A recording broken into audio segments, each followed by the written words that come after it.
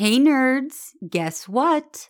As of today, I have read and recorded audio of all 59 majority opinions issued by the Supreme Court during the October 2022 term, which just wrapped up in June. And you have all listened. And that, whether you listen to just one episode or all of them, is extraordinary.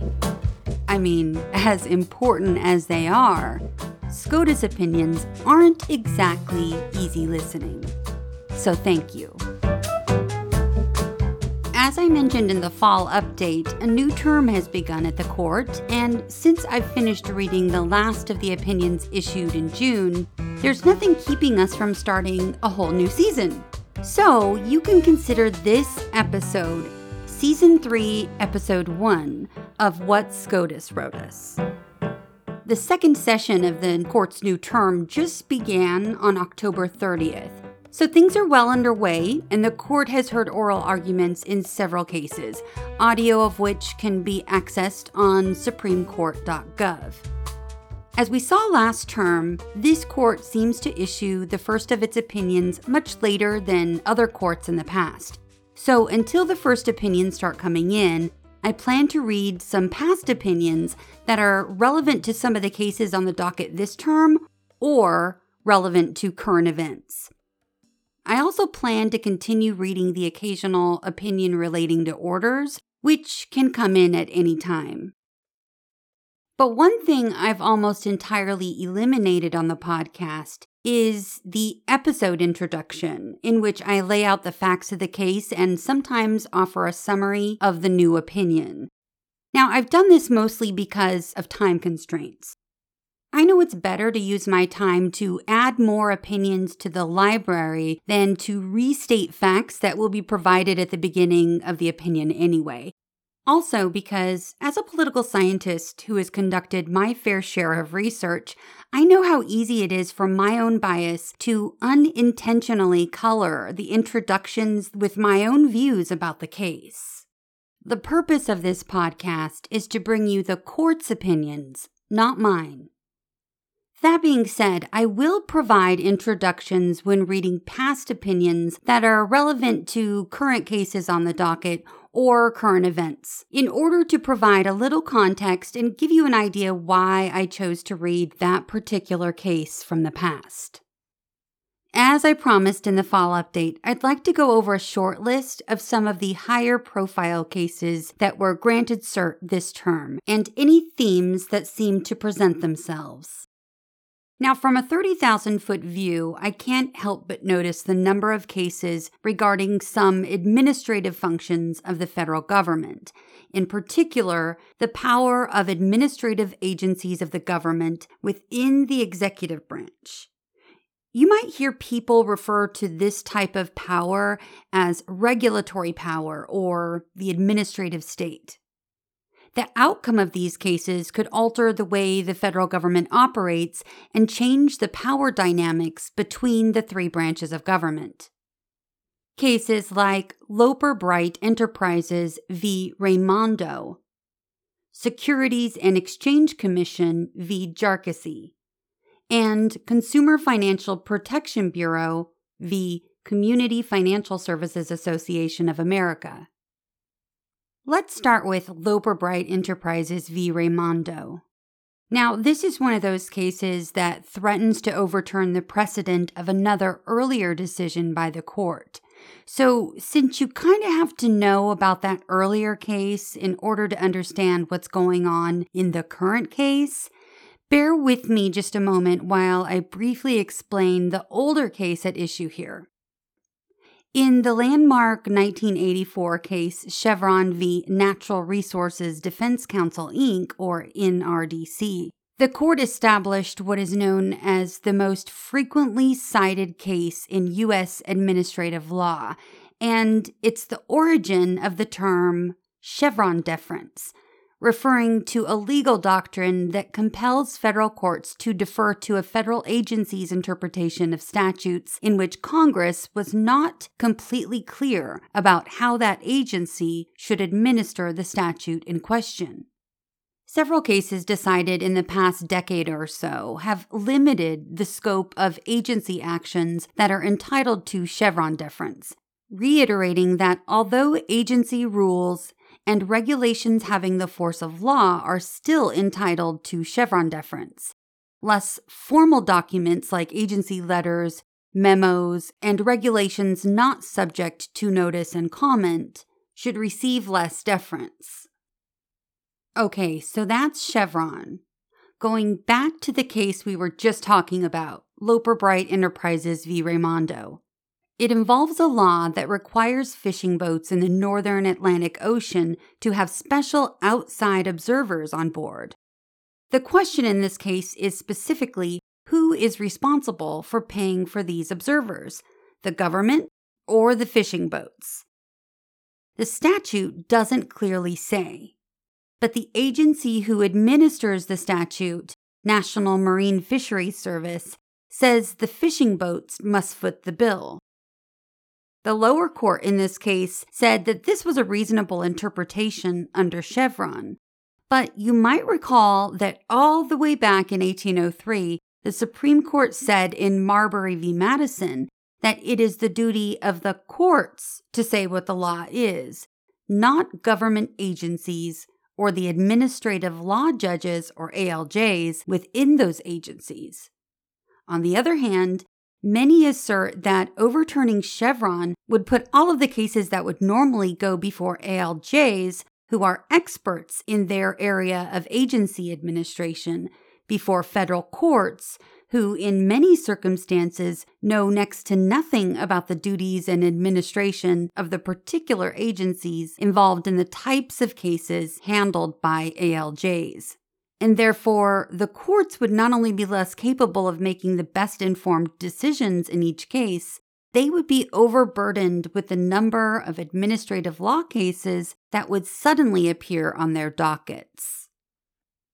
The next case with this theme is Securities and Exchange Commission, or SEC, v. Jarkissi. While we are on the topic of ALJs, the Securities and Exchange Commission is one of those executive branch agencies that have administrative law judges. And recently, the Supreme Court has decided cases questioning the constitutionality of ALJs. For example, in 2018, in Lucia v. SEC, the court was asked whether ALJs of the SEC were considered to be officers of the United States within the meaning of the Appointments Clause, and a 7-2 court said that they are. And in April of this year, in SEC v. Cochran, the court was asked whether a federal district court has jurisdiction to consider claims challenging the constitutionality of the SEC's administrative proceedings. And the court said, sure, the Federal Trade Commission Act and the Securities Exchange Act didn't do away with district court's ordinary federal question subject matter jurisdiction. Depending on certain factors to determine whether particular claims concerning agency action are of the type Congress intended to be reviewed within the statutory structure and thus preclude district court jurisdiction. But this case holds a similar question up to a different part of the Constitution. This time, the court is asked whether the statutory scheme that empowers the SEC's administrative law judges violates the Seventh Amendment, the non-delegation doctrine, or Article 2 of the U.S. Constitution, rather than just the Appointments Clause, as was the case with Lucia v. SEC. The question whether parties in cases like these have the right to a jury in a federal court of law rather than receiving a ruling from an ALJ within the agency can be seen as an issue of checks and balances. Then again, the court in SEC v. Cochran held that the judicial branch indeed may check the findings of an executive branch ALJ when it involves a federal question. So we'll have to wait and see what the court says in this case. The third case on the docket this term with this theme is the Consumer Financial Protection Bureau, or CFPB, the Community Financial Services Association of America. Now, this case presents a challenge to the mechanism for funding of the agency. Normally, when Congress passes a law, any necessary funding is appropriated within the statute. But in this case, Congress said that in lieu of appropriations, funding for the agency would come from fees generated by the Federal Reserve, which turns out to be an almost unlimited pool of funding available for the agency to dip into. Whereas if the agency had to go back to Congress each year to ask for appropriations, there would be greater transparency between the agency and Congress when it comes to the agency's spending. On the other side, the Solicitor General commented that a ruling in this case against the CFPB could threaten the validity of virtually all past CFPB actions, including many that are critical to consumers in the financial industry. Okay, let's move on from this administrative theme to the second theme that I see even more frequently on the docket this term, which is the First Amendment. And almost all of those cases concern the internet and social media. The one exception is Vidal v. Elster, which asks the court whether the refusal to register a trademark under 15 U.S.C. section 1052C, when the mark contains criticism of a government official or public figure, violates the free speech clause of the First Amendment. As I read some of the details about the case, it honestly seems to be less about government officials and public figures as it is about non-consenting living individuals. Let me explain.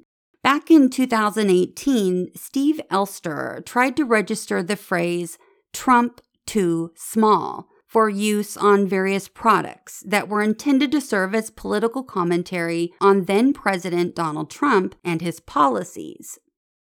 The Patent and Trademark Office, or PTO, rejected the application, citing two sections of the Lanham Act. Section 2C, which prohibits registering a trademark that identifies a living individual without their consent, and Section 2A, which bars marks that falsely suggest a connection with living or dead persons. Elster appealed the rejection, arguing that the Lanham Act provisions cited in the rejection infringed on his First Amendment rights and were not narrowly tailored to serve a compelling government interest. The decision on appeal was upheld based solely on Section 2C of the Lanham Act, which prohibits registering a mark that identifies a living individual without their consent. In other words, the application was rejected not because Donald Trump was a government official or a public figure, but because Donald Trump was alive and did not give his consent at the time of application.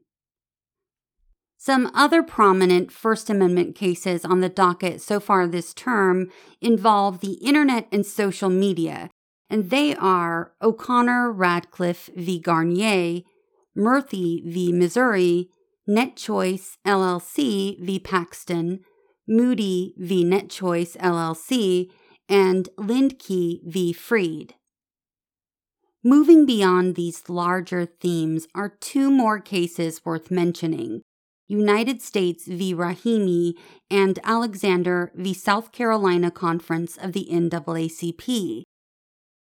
United States v. Rahimi will be the first Second Amendment case the court has heard since New York State Rifle and Pistol Association v. Bruin decided the term before last, which happened to be one of the first opinions that I read on this podcast. And one last case with significant political implications is Alexander v. South Carolina Conference of the NAACP, another case about racial gerrymandering, which was a huge theme last term as well. If you're interested in precedent for this case, you can find a good selection of opinions on this topic within the podcast library of past cases. Well, that's it. You can count on me reading some old opinions that provide precedent for the cases on the docket this term. That is, until new opinions start coming in. I hope that this season preview provided you with some helpful information for the term ahead. And as always, I would like to thank each and every one of you for listening to What SCOTUS Wrote Us.